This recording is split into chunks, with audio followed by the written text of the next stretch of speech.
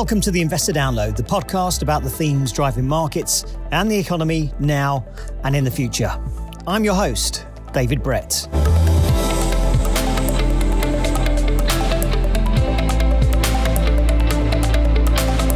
Hello everyone, I hope you're all safe and well. We've got something slightly different for you this week. I'm joined by Peter Hinson. He's an entrepreneur, he's a teacher, author and speaker. And he's also recently bought a church that houses his entire collection of Apple products. More on that later. He's also got a new book out called The Phoenix and the Unicorn. He's a fascinating guy to speak to and to listen to. In our chat, we touch on phoenixes and unicorns, but mainly it's around how companies and society will need to learn and adapt to what he describes as the never normal. Want to know what the never normal is? Just keep listening. We hope you enjoy. Peter, a very warm welcome to the show. Thank you so much for joining us. An absolute pleasure to be here. And have you come all the way from Belgium today? I did, yes, and I'm going back this evening. Okay, well, have a very safe journey. But Thank you. Thankfully, we've got you just before you go. Now, for those listeners who may not know who you are, can you give us a brief bio? Sure. So I'm a technologist by training.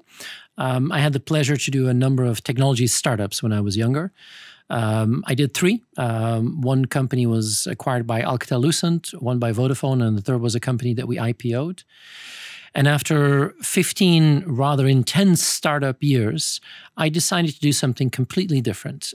So 10 years ago, I started teaching at London Business School. I still teach there. I became a fellow at MIT Sloan, and I write books and I try and observe what is happening in the world of innovation and disruption and technology, and that is something that I'm going to try and do for as long as I can. Well, your latest book is Phoenix and the Unicorn, which I'm sure we will definitely get to slightly later in the show. I've heard you described as a serial entrepreneur. Do you know how many businesses you've been involved in over your time? Well, today I primarily help invest. I invest in startups and I help them grow and I help them scale. And it's a wonderful way to keep me young and fresh because there's so much happening in that world of technology and the pace seems to be accelerating. And I don't have the stamina anymore to probably pull a couple of all-nighters every week. And I'm really glad that I can invest in 20-year-olds who can actually do that now. It's probably the best, right? I hope so. The other thing, just before we get on to the main topic of the never normal, which we'll discuss in a minute, I understand you're quite an Apple enthusiast. Yes, yeah. Can you take us through that? So when I was younger, I grew up in the US and I went to a high school in the US in the 1980s that was one of the first Apple schools. And what Apple did is they seeded a couple of schools with, in those cases, Apple IIs. And I learned how to program. And you know, I probably the enthusiasm to become a computer scientist came from that, but also the love for the machine and the brand never disappeared. And I became a frantic collector of Apple computers. In the world, I'm certainly top 10. In Europe, I'm probably number 3. And that resulted in me buying a church in Belgium to house my collection, which I call the Apple Chapel, which is a shrine, but it's also a wonderful combination. Tech is the new religion anyway. So I thought it was an interesting combination of religion and technology to put it there. Do you know how many Apple computers you've got there? I probably have an almost full collection, but even more interesting now is to actually start collecting not just the computers, but how they would advertise them. I have, for example, all the annual reports now complete. And I even have the first prospectus that JP Morgan used to actually sell the first 4.6 million shares of Apple. If you read that document, it's just amazing. I mean, it says the company has a management team that is inexperienced. The company has had severe cash flow difficulties. And you think, why would anyone invest in a company like that? But to see that history through that lens is fascinating. And I'm sure there are plenty of companies that have been through that in the past. Oh, yeah, absolutely. And being born every single day. Yeah, absolutely. Do you stretch into iPhones as well, or is it just the computers? No. It's basically everything that Apple has ever produced. Oh, wow. I try and keep it. So my chapel is now filled to the brim, and I'm looking for new religious real estate opportunities. And is the chapel open for worshippers? Well, I mean, I used to be there, constantly during COVID because that was my place where I would record and do webinars. Now I'm traveling most of the time, but if I'm there, you're more than welcome. Brilliant. Absolutely. I will definitely pop in, I promise. Okay, so we just mentioned it a few minutes ago, the never normal. Yeah. The world's changing at a pace. So can you just discuss or give us a brief overview of what you mean by the never normal? Well, I wrote this book, The New Normal, more than 10 years ago. And I apologize. It's been overused during the pandemic. But when I wanted to describe in that book 10 years ago is what would happen if something like digital technologies would stop being special and become normal. And then, of course, the pandemic was an acceleration of that. But the idea that we would then, post-pandemic, go back to peace and quiet is probably an incredibly naive idea. And we've seen that. It's not just technological changes, but environmental changes and societal changes and geopolitical changes. And it's that combination which I try to describe in what I call the never normal. And that's a world of constant change, an extreme volatile environment. And I think that's the background. It's almost the landscape that companies need to understand if they want to navigate. And I really focus on companies that can not just survive that never normal, but really take that as their baseline and can really use that as a power to thrive in that never normal. And I think there's going to be a great opportunity in the next couple of years and probably decades for companies to really use the power of the never normal and become stronger. Okay, before we get on to what is changing, have you been surprised at what has changed and what stayed the same? I mean, there are a couple of things that keep surprising me, and I always use the power of S-curves. And an S-curve is something is strange in the beginning. It starts to grow very slowly, and then all of a sudden, boom, it becomes absolutely normal. And even although I'm a technologist, I am still surprised by how these S-curves can just suddenly creep up on you. And maybe the best example that we've seen recently is what happened in the world of AI with generative AI. When ChatGPT burst onto the scene on the 30th of November in 2022, most people had never even heard of generative AI. And then within weeks, it became the absolute buzz. And I think a big part of the adoption was that so many children started to use it to do their homework. And I think probably a lot of parents thought, well, what are you using to write an essay or to write a paper? But to see that massive adoption is a great example of this incredible speed. At the same time, we have seen some things that aren't actually following these S-curve patterns. Look at, for example, the hype we had the last couple of years around self-driving cars. I really would have hoped that we would have self-driving cars by now, but it turns out that's a little bit more difficult to actually get into mainstream. So there is an irony that, some things can happen really quickly and just surprise you. Some things take more time. I mean, self-driving cars is a great example. I mean, it's not that they're not going to happen, but I was thinking they will happen sooner. I mean, I recently had to take away the cars from my father-in-law because he has Parkinson's, and taking away his car keys and basically robbing him from freedom was one of the most difficult things. And I really wish I had a self-driving car to give my father-in-law at that moment. I hope that I have one, by the time it's my turn. But I mean, look at San Francisco. I mean, the self-driving cars in San Francisco have been around for a couple of years. We have Waymo, Google, and we have Cruise, which is General Motors and Microsoft. And just before the summer, they got the full license to use self-driving cars in San Francisco. And it became overnight the #1 tourist attraction in San Francisco. So people used to go to San Francisco and they wanted to ride the cable cars. Now they want to drive a self-driving car. And there you see that I think once you get past that threshold, again, boof, then it can happen really quickly. But some things are just slower than I expected. Okay. In your never normal, what defines the never normal? So when I talk about the never normal, there's a couple of characteristics, and there's actually 4. One is what I call fluidity. It's a world that is more and more fluid. We have to adapt faster. We have to become agile. And how do we deal with that? The pandemic was a great way. I mean, the whole remote work was a great example of that fluidity. 2 is I think we need to look left and right. We have to look non-linear. We're so programmed to look straight ahead, but there are things happening left and right in our swimming lanes adjacent to what we do that might be really interesting for us to get into. Number 3 is a world that I don't think it's about digital. I made a mistake there in my first book. I think it's more about networks. By the way, my second book was called The Network Always Wins, and that's what we're seeing. It's about connectivity and finding patterns and speeds of networks, ecosystems to try and figure that out. And the result is a world that seems to be accelerating. So, that's a world where that idea of fluidity and nonlinear thinking and networking and ultra speed comes together. But it's also a world where you see all these facets. It's technological, it's biological, as we saw with the pandemic, it's societal. I mean, the potential for social seismic shocks to appear, the geopolitical scene. And you can look at that and think, oh my God, what a mess. And I think the word of the year in the UK was polycrisis, one misery after another. But instead of seeing that as just a continuous set of challenges, can we see that as opportunities? Can we leverage the power of that never normal? And I love the analogy of whitewater kayaking. I don't know if you've ever done it, but I was mortified. I thought, I'm going to die. The water, the rocks, it could all kill you. But then I had an amazing instructor who showed me how to use the power of the water to become more agile in my kayak. And this idea of actually, can you leverage that brute force of the never normal? And as a company, can you become more agile? And I think that's what companies need to learn. And for that, I think they really need to understand that never normal first.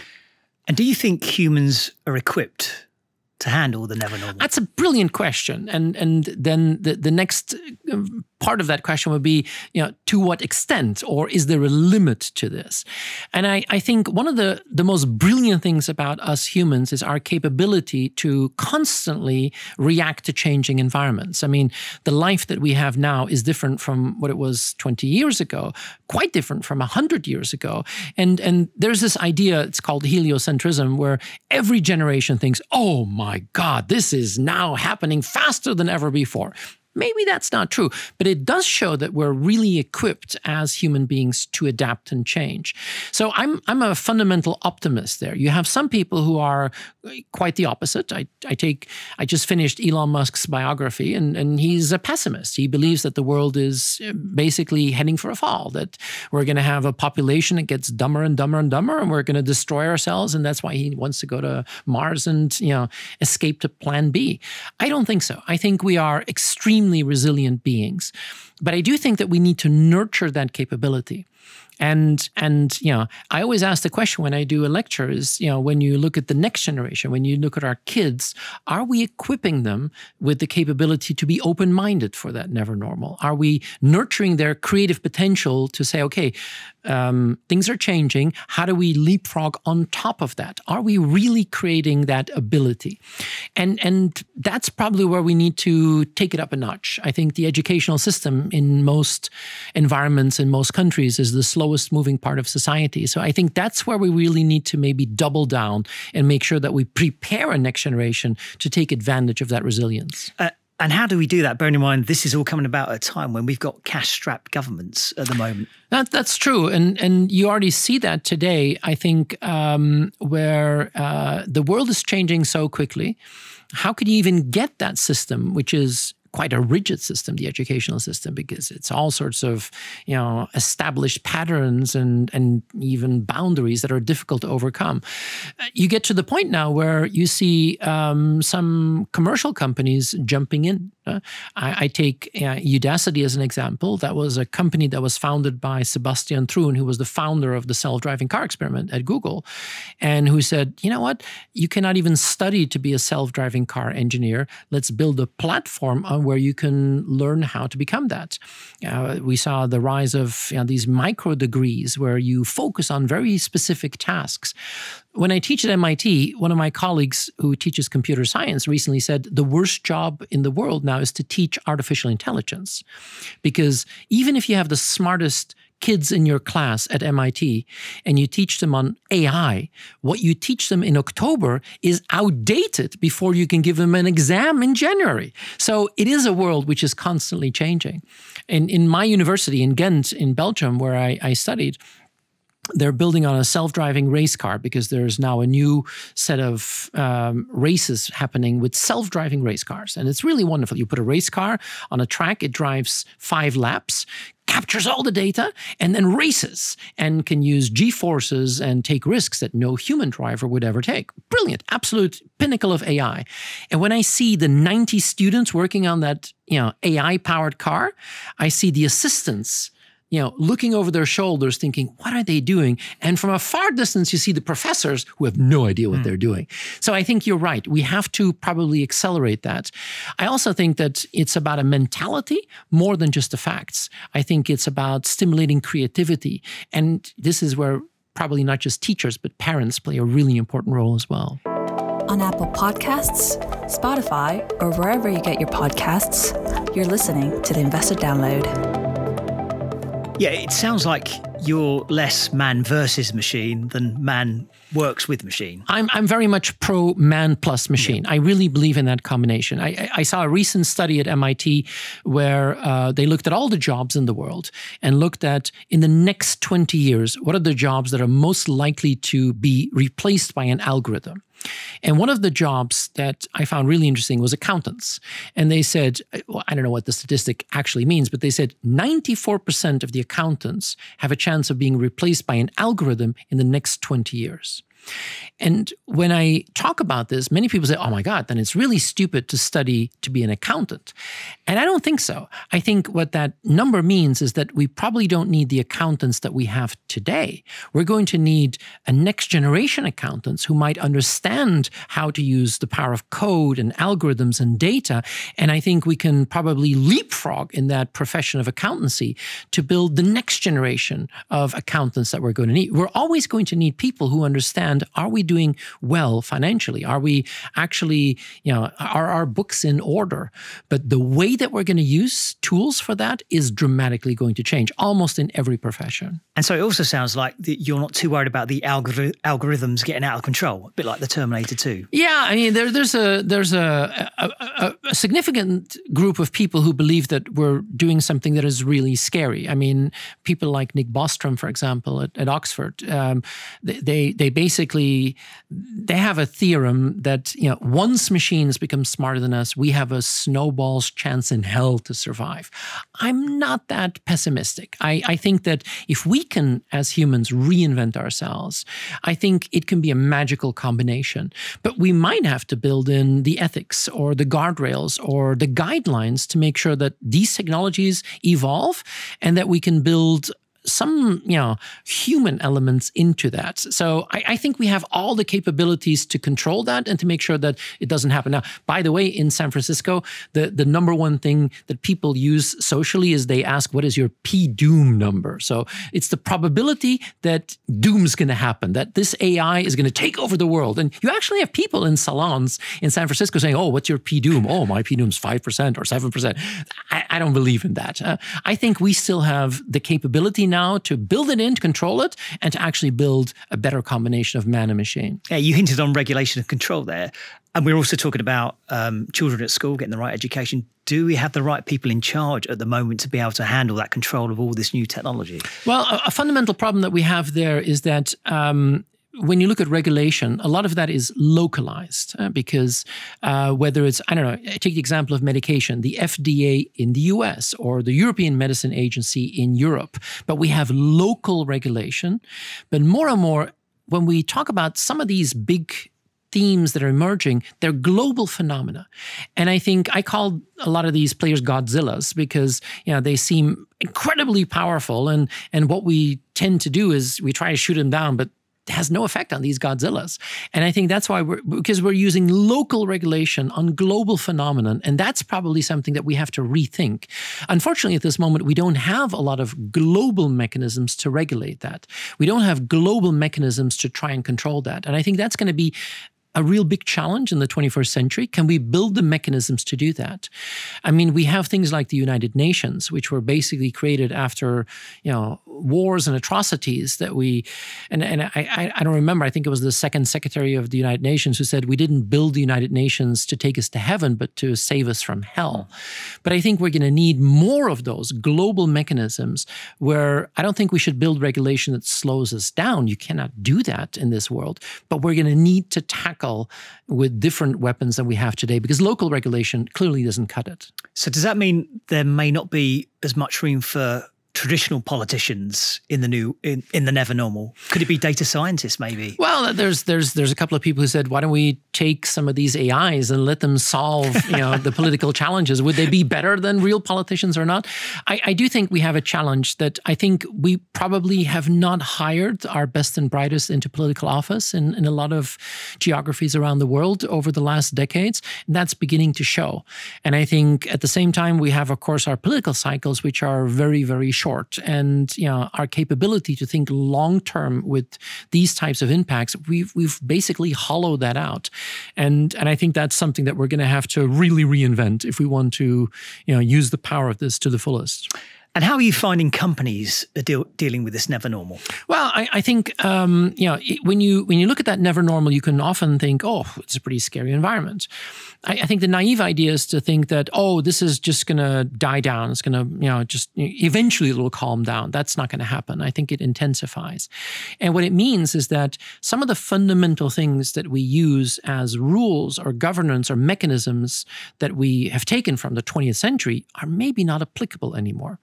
I mean, I always joke when I give a lecture to the MBA students that I applaud them for taking a class which tells them everything about 20th century tactics. I mean, that's typically what we still teach managers. But in the 21st century, that idea of volatility and uncertainty becomes mechanisms that we have to understand better. So I think some of the rules and governance has to change. Some of the way that we think about budgets or boards might have to change.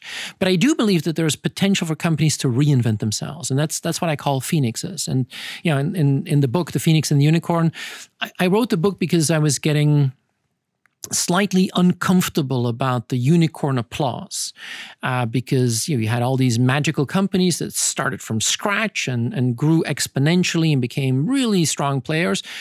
Now the unicorns are in trouble and zero interest rates have gone away. And that whole phenomenon of unicorns is being challenged. The venture capital scene has changed profoundly in the last 18 months. But I think after a decade of applause for the unicorns, we now see a lot of phoenix opportunities. And those are traditional companies who can reinvent themselves. Companies who have history, who have legacy, who have battle scars, but actually can use that wisdom to become stronger. And so for the last couple of years, I've been researching, these phoenixes, and I became fascinated. I'm almost a phoenix hunter now. It's like, and it started out with the world of retail because it's wonderful to see an Amazon change retail. But I had the chance to watch the transformation of Walmart up close in the last couple of years. And Walmart is the traditional US retailer, 5,000 stores in US alone. They are 18% of the entire grocery business in the US, by far the biggest player. They are the ones who set the tone, set the price. And everybody thought they're dead meat. They're going to be eaten alive by the Amazons of this world. And that was my first idea as well. And then I saw how this company could reinvent itself, use innovation and technology to become stronger. Now, 30% of their infrastructure is being redefined in the world of e-commerce. They're building dark stores or taking some of their traditional stores and turning them into e-commerce infrastructure. They are incredibly strong now in delivering, their goods via, digital mechanisms, and the whole last mile has been redefined. To see that company of 1.5 million people reinvent itself gave me a lot of inspiration that phoenixes are a reality. And I believe that we're going to see more of them in the next couple of years. So Walmart's leveraging all that technology. Do you know what impact that's had on the workforce? Has there been a reduction at all? Because it's always been man versus machine, and man will lose out and people will lose jobs. What have you seen from Walmart? It's a really good question. So when you look at an Amazon is now getting above 1 million employees as well. But Amazon has an extremely volatile workforce. So they go through that 1 million very quickly. They need to rehire a lot of people. It's an incredible intensity. And I think, honestly, Amazon fundamentally if they could replace all the humans with robots, they would probably do it in a heartbeat. Walmart is completely different. Walmart really believes in that power of humans. And one of the things that they're doing is they're actually reskilling a lot of their employees that are not going to be customer facing in a normal store, but might work in last mile delivery or in e-commerce.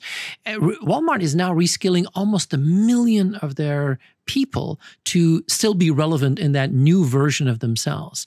And that's why I think this is a company that really believes in people and that believes in that man and machine.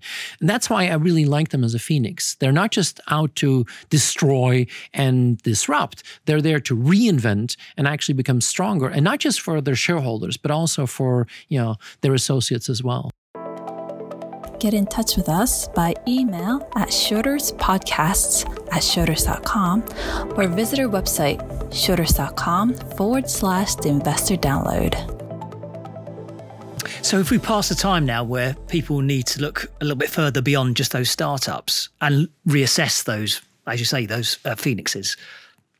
Well, I think we're in an era now where I think investing, is an interesting area, because where are you going to place your bets?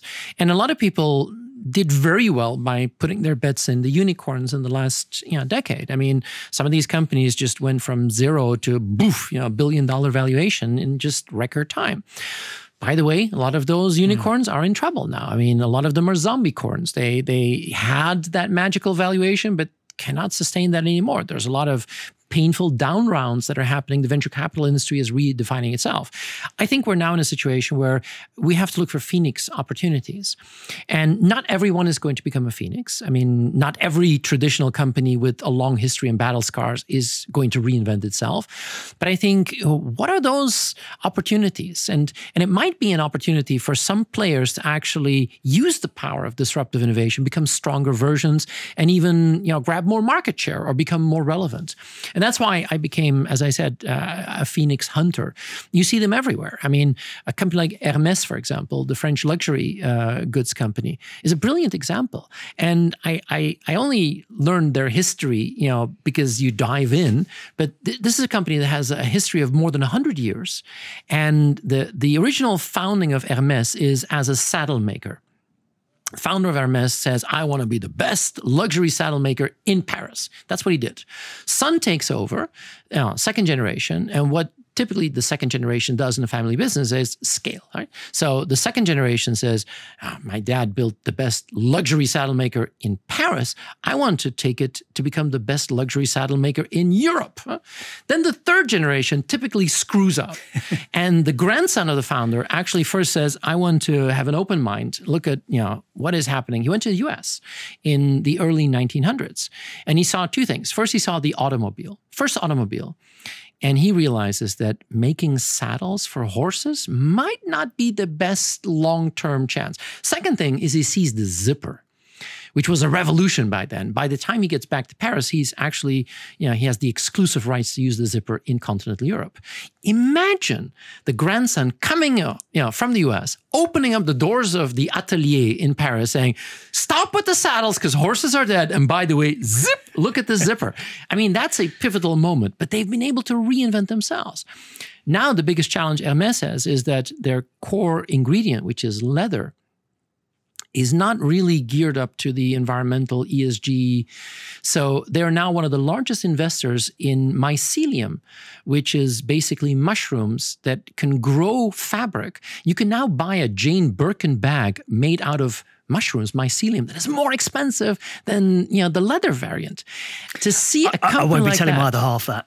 What's that? I won't be telling my other half that. Sounds like an expensive day trip shopping. It's very expensive, but to see phoenixes in almost every industry, whether that is going to be in finance or in retail or in luxury, I think that's what we need to look. And of course, it's not just technology, but it's also the mentality and the leadership of companies that really want to double down and reinvent themselves. I was going to ask you, actually, that was going to be my next question. How has all this technological change, everything that's moving so quickly, how has that affected the way that management are actually managing their people and managing their companies? I think vastly. And I think we're entering a world where this idea that you have a chief executive who knows everything and instructs their troops to just carry out plans, that doesn't work anymore. We're going to have to reinvent management structures and maybe think of more network-based approaches, and where people in the field probably feel more intensely what is really happening than in a lonely boardroom. Even in the boardroom, we're going to have to change this. When I joined the board of a bank back in Belgium a few years ago, we had a classic board structure. We had a comp and ben committee, we had an audit committee, we had a risk committee. And then, we had an interesting debate in the board to say, well, is that enough? Because in a world that is never normal, changing so quickly, so we came up with a new committee called the Innovation Committee. It's actually the Technology Innovation Committee. But we do two things. One, we talk about non-financial risk, because things like cyber or business continuity, really important. But we also talk about the innovations that we cannot afford to miss, things that we have to understand and double down on. And I think that completely changed the dynamic in a board where it used to be very much about, risk profiles and what happened, on a transformation of how can we enable things, how can we make things happen. And I think that means that in terms of strategy, but also leadership, we're going to see an enormous transformation. And I really believe that those companies who can reinvent themselves as a phoenix will probably show that new generation of leadership to thrive in that never normal. Yeah, and I've read a lot of books actually in the past it was a lot about structuring data. And now it's trying to get all that so all that information that's just dotted about all over the place. And I imagine for something like a bank, that's almost a goldmine. If they can get all that information in one place, fed through an AI system, whatever they decide to go, that's going to be gold dust for their services and the way the bank is managed going forward. Absolutely, but I think it's two elements to that. One is yes, and a bank. But many companies are now on gold mines of data, because everything you have in terms of your customer interactions, we used to talk about big data companies, and that would mean the Facebooks and the Googles. Now every company has become a big data company. On top of that, I think we're starting to see that it's not just the data that is stored in a database, but it's the unstructured data. It's the conversations, it's the emails, it's the documents we have floating around in our companies. Many companies are now realizing that the data part is only maybe 20% of the equation, but the unstructured content might be 70, 80, 90% of the stuff that we have to understand. This is going to be a magical way to put it together. But on top of that, maybe that human element is going to become incredibly powerful again. Maybe we're going to have even a human premium.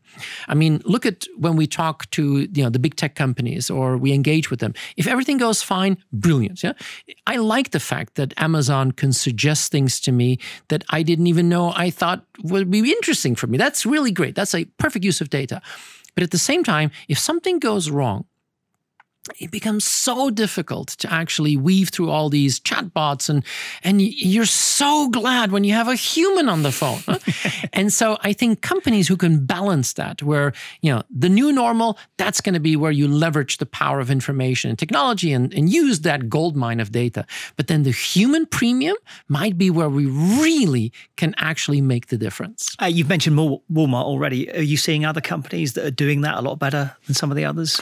As I said, I became a Phoenix hunter, but I love organizations who can combine the two.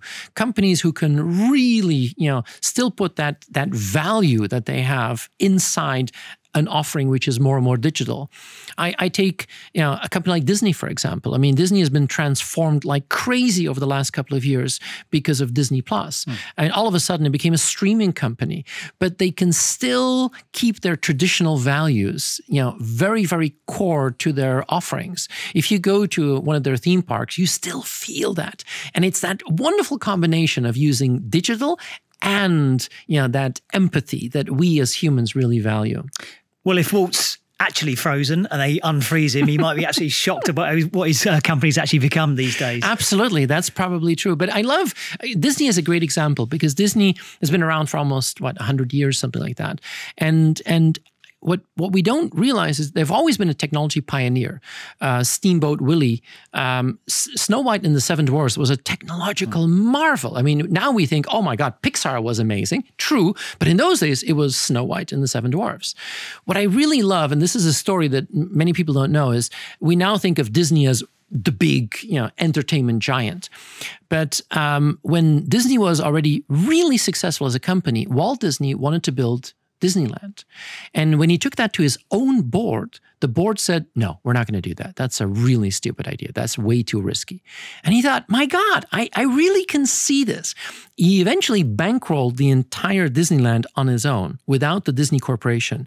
And it's only when Walt Disney passed away that the Disney Corporation approached the family and said, well, we'd like to have the theme parks as well. And I love that. I mean, imagine that you start your own company and at a certain moment you bring a brilliant idea to the board and the board says, no, way too risky. Yeah. That, I think, clearly shows the battle scars.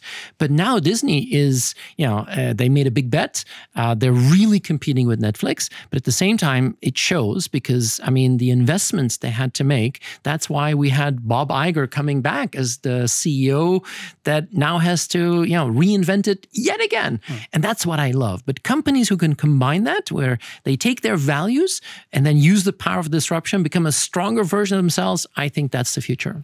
Yeah, and has the pressure to reinvent themselves got faster?